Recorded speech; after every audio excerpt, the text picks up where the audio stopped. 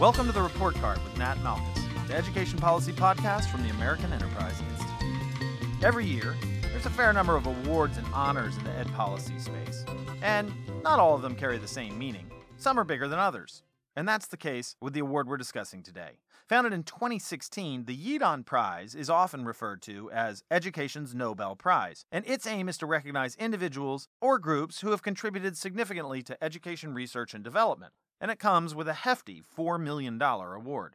Winning this award is a serious achievement, and today we're thrilled to welcome the winner of the 2021 Yidan Prize, Rick Hanushek. Rick is the Paul and Jean Hanna Senior Fellow at Stanford University's Hoover Institution. Rick has authored or edited 24 books and over 250 articles, and has long been at the cutting edge of education research.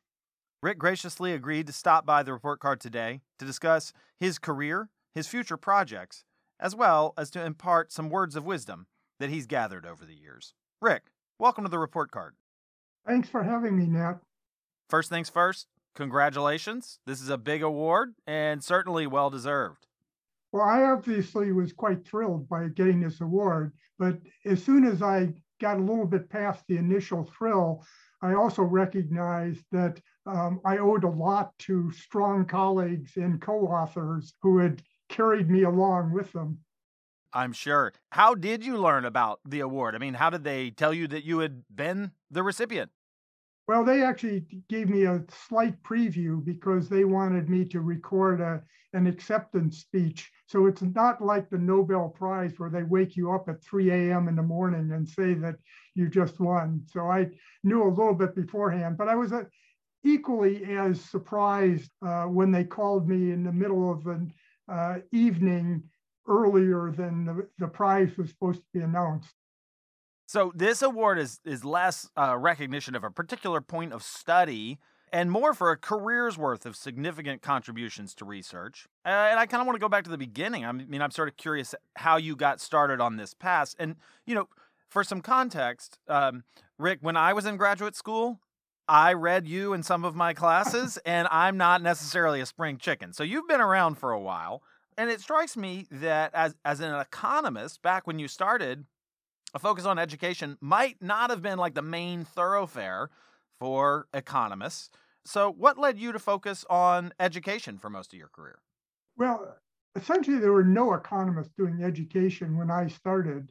I started in graduate school when I was at MIT. And just as I was starting to look around for a thesis topic and I wasn't sure what I wanted to do, the Coleman Report came out. And the Coleman Report was this massive federal government document, which is essentially the first large-scale quantitative study of student performance.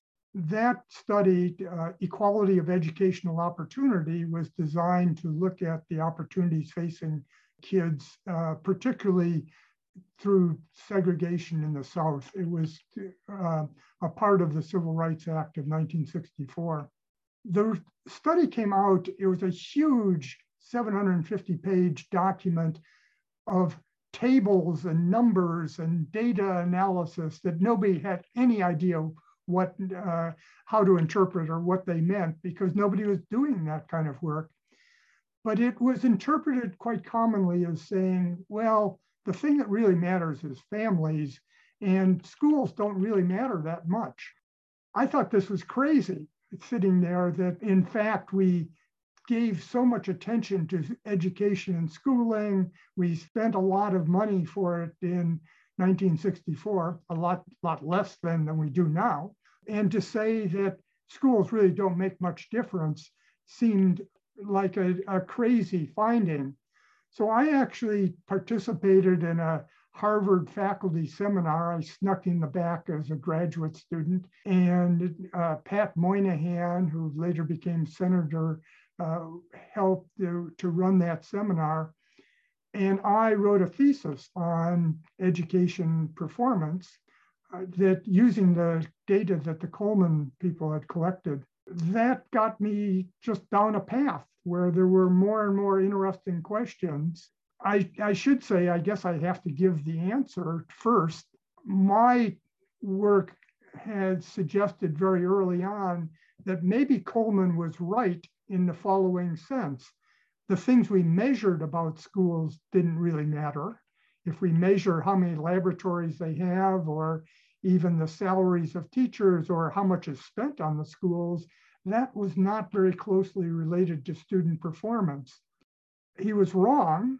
He and his team were wrong when it came to do schools matter, because what we found subsequently is there are huge differences across schools, largely, in my opinion, related to the quality of the teachers in the schools, and that he just had not measured quality well enough to, in fact, identify the big differences that were systematic and important.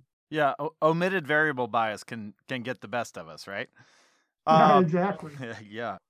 So that totally makes sense as a start. Landmark Coleman report and chasing the lessons that we gleaned or thought we gleaned from that.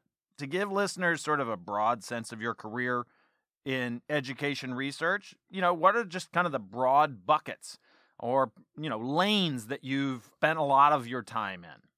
Well, I've traveled between a lane that looks at what leads to better achievement of students and a lane that says what is the impact of better achievement on subsequent outcomes for individuals and society. So that most of my original work was aimed at this question about what aspects of schools and families and neighborhoods are important for achievement. And I guess very early on, I started saying things quite like the Coleman report, in the sense that I said we've got a lot of studies now initially that suggested that resources per se were not systematically and consistently related to performance. That led to considerable backlash, of course, because there are a number of people that could care less about the research, but they want to get the right answer. And they had an idea that my answer was not the right answer. And very early, I also got into looking at teacher impacts.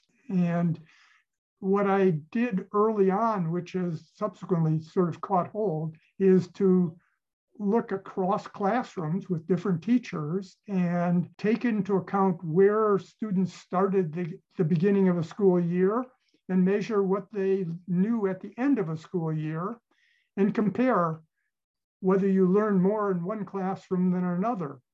And systematically, this was an attempt to get at the value added of teachers. What do they add above families and neighborhoods and so forth that we know are important? And found that value added of teachers in terms of what they contributed to learning was a very good metric of teacher effectiveness. And that's where I broke with Coleman, because we found that within the same school, you could find teachers with the same degrees and the same level of experience that were getting very, very, very different performance out of their students. Yeah, teachers certainly matter. We know that now, but it took a while to prove it, I guess. I'll finish your first question, then we can go back and talk about anything you want. Later on, sort of in the last 20 years or so, I guess, I started looking more intensely at what is the impact of achievement on subsequent outcomes, particularly economic outcomes that I focused on. And I think that the most important part of that was to look at how achievement relates to economic growth of nations. And in simplest terms, what I found with some co-authors, my current co-author, Ludger Woosman, and I have done a lot recently on this, we found that achievement of students in a country, say as measured by our international tests like PISA and TIMSS, explains almost all of the variation in growth rates, long-run growth rates across countries. This is an astounding finding, because it really says a lot about where economies will be in the future. Economic well-being in the future is almost entirely dependent upon economic growth rates. And if growth rates are a function of student learning, it says these schools are really, really important for countries. Yeah, certainly worth the focus, which is comforting because I spend a lot of time studying schools, and so do a lot of our listeners. So, Rick, clearly you've got a lot of work under your belt, probably far more than we could cover here. Let's talk about the Yidan Prize because it comes with some generous funding that gives you pretty significant resources to pursue sort of a major endeavor that you probably otherwise wouldn't be able to. So, what do you plan to tackle with those new resources? Well, I'm proposing to do something that is different than I've done in the past. In the past, you have to ask this question: if we have research that hints at what are the best ways to teach things and how do we organize schools and so forth, we see that many of the research things that we think are important are not really implemented very well in states and localities in the US or across countries. I've started to think more and more that having local capacity is important. Having people that are in the policy making at the locality that can understand research, do some of the research maybe themselves, evaluate what's working and what isn't, and then try to improve policy. I've proposed trying to help build local capacity in Africa. And that comes out of this international work that I've done with Ludger and other people, that as you look around the world, you see that Africa looks much worse than every other place that you can see as a large region. And part of it is that even though they have lots of schooling, you can see they get large number of years of schooling, what they learn is really not up to international standards. And you sort of ask why, because we have the World Bank and other people, lots of NGOs trying to put money into schools, and it doesn't seem to improve at a very rapid rate. So to repeat back before we get too far, so what you're saying is in Africa, there's lots of education in terms of number of years of schooling, but if you differentiate on quality, they're really far behind as a continent or region. Absolutely. I mean, partly it's a little bit of guessing, frankly, because African countries as a whole have not participated in much of the international testing either. But there are a few African countries that have participated, like South Africa. South Africa has taken the test that you can then compare them to everybody else. And then there's what you see is South Africa is basically at the bottom of the league tables of those countries that are taking the test. Are then some regional tests within Africa that suggest, well, South Africa is not the bottom of the sub-Saharan Africa, that in fact they're in the middle to the top of the countries that have taken the regional test. So if you link those two ideas together, you see that these other countries in Africa are way behind, and they somehow need to be able to find ways to improve their schools, because I don't think development will happen without improving their schools. You can build some bridges, and you can put in watering systems and maybe teach them a little bit about farming. That's not going to make them competitive internationally in the long run. And what they have to do is, according to all of our research, improve the quality of their schools. Yeah, and it seems like fertile fields in Africa for those improvements, because their economic growth has plenty of room to grow, and so does their effectiveness on their schooling, which is sort of, according to your estimation, a precursor to that economic growth. So, Rick, I want to talk to you, just to let you kind of talk back over your career a little bit. You've been in the field for decades. You touched on this a little bit from the very beginning of the field, sort of starting out for the the Coleman report, but I'm just sort of interested in how you would describe how the field of economics of education, education research generally, has, developed maybe just over the past 25 years or so. Well, it's been heartening to me that over recent years, some of the best graduate students in economics have been going into education. And I think partly it's driven by the fact that the data on performance and the institutions of education have improved so much in recent decades that students see that this is a good place to do their research. There's data available and they can get into problems that are important, socially important, policy important. And that's driving a lot of students in economics now. So when I started, you could literally count the economists who looked at education on one hand. And today it's a pretty vibrant field. It's partly overcome resistance in the education sector too. When I first started, there were two groups of two camps that looked at the research I was doing. One camp said, economists don't know anything, we shouldn't pay any attention to them. And the other said, economists are evil people and we have to somehow avoid what they're saying. There were very few that were saying anything very positive at that time. But I think that's changed now that people recognize that systematic research in education has a real value and can help guide policies. So when you look back over your career, are there one or two pieces of scholarship, research products that you have contributed on or put out that you might call your favorites or just have been quite gratifying? Well, I guess I know it's hard to ask you to pick among your children, but who's your favorite? Well, it goes along the lines that you asked me earlier. What are my lines of research?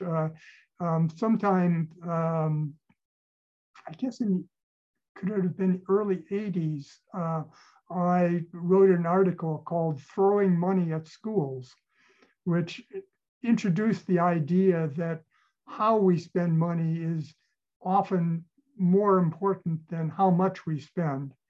And that, I think, got people thinking, also raised the ire against economists at that time. The other piece of work that I did was actually a very technical piece that I published with Steve Rivkin and John Kane that I think established without doubt that teachers differed in their effectiveness. We could measure their effectiveness. It was not all the selection of students into their classrooms. It was not all outside factors, but there were inherent differences among teachers. And I think that sort of showing that it was something real, that teachers differed, and that they didn't line up according to how much education they had or how much experience they had, but it was some inherently different factors. So I think that those two, I guess I have to also mention the sort of work that is most recently looking at economic growth and showing there's a technical article to deal with the scientific side that suggests that countries that have better education systems will grow faster, and that this is a causal relationship, that if in fact countries figure out how to get higher achievement, they would in fact in the future grow faster. So we did a lot of work, Ludger Woosman and I, to try to demonstrate that. So those are the highlights, I guess. But they're not probably the highlights for people listening to podcasts because they turn out to be fairly technical articles that are needed to convince the other researchers that there's something real there. Yeah, they're not much for popular press, but that's another thing I wanted to ask you. You've written books, you've written short form stuff, lots of technical work. What do you think gets the most sort of traction, the most bang for your buck? What's your preferred writing product? Well, I sort of try to translate what I've done into more readily policy relevant advice or comments.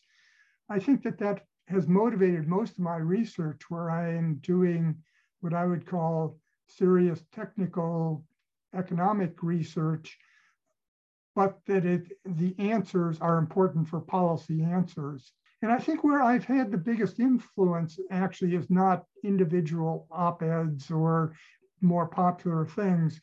It's trying to change the questions that are asked. It's trying to get people to think differently about problems.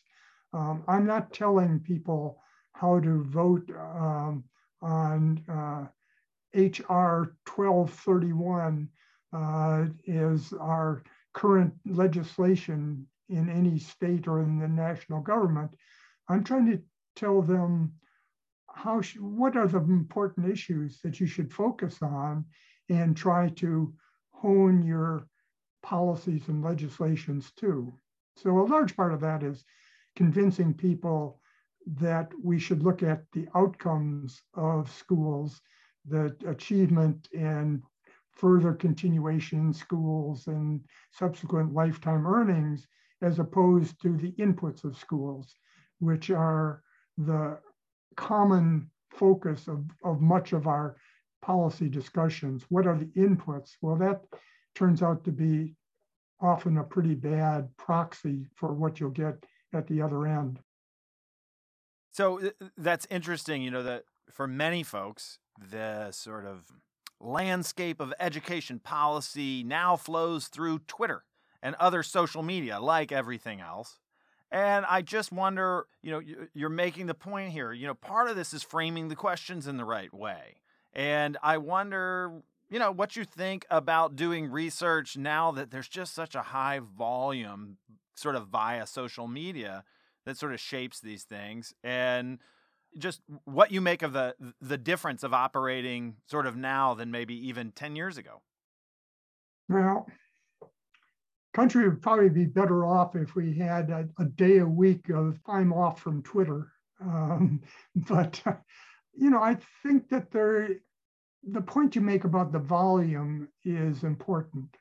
There are many people, many organizations that just have such a high volume of discussion that it's hard to keep focus. And so I'm not sure how we break through that, frankly. I think it's in part working a lot on disseminating rigorous, serious evaluation and research directly to policymakers, which in education is tough because lots of policy is made at the 50 state capital level as opposed to in Washington, D.C.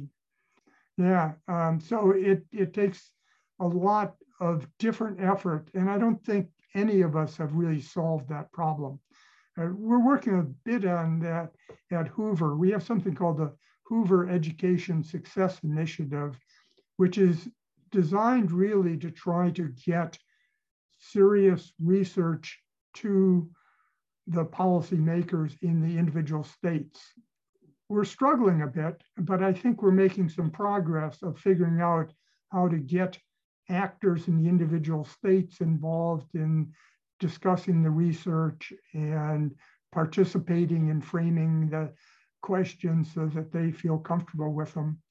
But it's an uphill struggle. And I know that AEI has also faced the same kind of struggle to the extent that you're sitting in Washington, D.C., and work on national policy and with the federal government, it's easier. Once you try to slip out of Washington, D.C. and get to those 50 states that are swarming around out there, I'm sure you face the same thing, but it takes a special effort and a bit of luck, frankly, of getting the attention of the right people. I commiserate with the struggle that both Hoover and AEI are all working at. I'd like to take a couple of minutes to go through a couple of quick topics. I just kind of want to give listeners a little bit of a flavor of your perspective on things over your career and now. For each of these, I'm just going to throw out some topics, and I want you to weigh in sort of briefly on whether you think they've been sort of a net positive development for education, net negative, or maybe a wash. You can respond however you like. You can just say positive, negative, or a wash. You can give some explanation if you want to couch it, and then you can feel free to pass. Sound good? Sure, I'm ready. All right, here's the first one. College for all.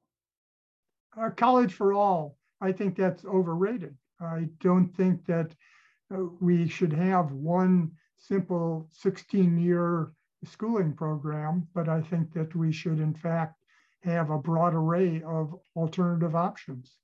America's federalist education system. I think it's overrated in some circles who argue that competition among the states is good for education. I think that we're struggling with that. We've struggled with it since No Child Left Behind and its demise, and now into the current Education Every Student Succeeds Act, ESSA. We're in a national labor market and people move around a lot. And so there really are implications for the education in Virginia, for the economy in California. And I think that we need a little bit more federal guidance on what should be produced, but not on how it should be produced. And that's where NCLB went wrong. It was about 180 degrees out of phase because it said states decide what to produce, and then if you don't do it, we, the federal government, will tell you how to produce it. I just reversed that. All right. The does money matter debate. I think it's a continuing debate. It's overrated in some ways because people want to say, if you have more money, can you do better? And it's doubtful that you can actually hurt schools by giving them more money. You could think of ways to do it. But the real question is how money is spent is more important than how much. And I think that the research part of it, how money matters, is overrated. The policy aspect of it, I think, is about right because we're now always asking the question, well, how's that money going to be spent? All right, the establishment of required high-stakes tests. I think that's very important to have that, both high stakes and regular testing. So I think it's underrated now because there seems to be this great movement to do away with tests. The unions have been heavily behind that idea coming out of COVID. They said, well, there's such disruption, how could we test anybody? But it's hard to know how you would ever improve if you don't know where you're at now and what's happening when you change it. How about standards-based reform?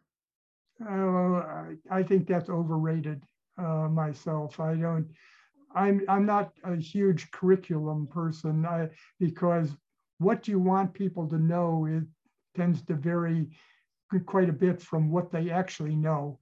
And so I'm not a big person who emphasizes the standards as opposed to the performance.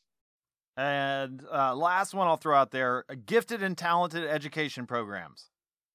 I think that those are valuable. I think you want to have more individualized instruction in general. I think as we come out of the COVID experience, it becomes very important that you have to deal with students where they're at.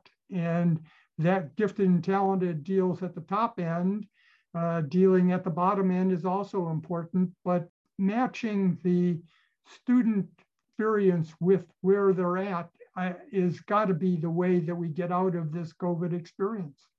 So pulling back away from that, and thank you for going through so quickly, pulling back from some of the policy changes that have been made in retrospect, I wonder if you think there are, some low-hanging fruit policy-wise that might produce high-value benefits in the U.S. education system. And I don't mean, what would be politically easy, but I'm wondering, do you think some of the things that are maybe politically unpalatable exist that would actually be fairly easy wins if we could just get around the politics that block those things? Well, before COVID and now after COVID, I lean much more to using effective teachers more intensively. When we have both hybrid instruction and in-class instruction, there's no doubt that some teachers are much more effective than others. And we want to find ways to use our effective teachers more. So it's easy to do, actually, if you have hybrid instruction and sort of internet lessons and so forth, to think of getting the best internet instruction people, most effective internet people, with more students than the 28 that would come normally in a class. And so lining up effectiveness with instruction. And of course, when you get to politically infeasible, I think that there's a small number of our teachers that shouldn't be teaching. They should be doing something else. And I don't think it's any mystery which teachers are the ones that should be doing something else. The principals in every school know it, the other teachers know it, the kids know it, the parents know it. I usually say, and the janitor probably knows it also, but we have a system that traditionally will not operate on, manage a system that calls for moving some people into other jobs. And I think that is extraordinarily costly to us to allow what we know is bad educational policy to continue.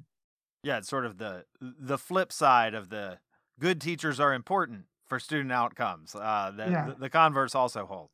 Exactly. I mean, I should just say you're sitting in Washington, D.C., where it's been demonstrated that if you have a systematic way to evaluate teachers and you reward the best teachers a lot, they stay around. And if you fire the worst teachers, you fire them, or you get people to leave when they realize they're not doing very well.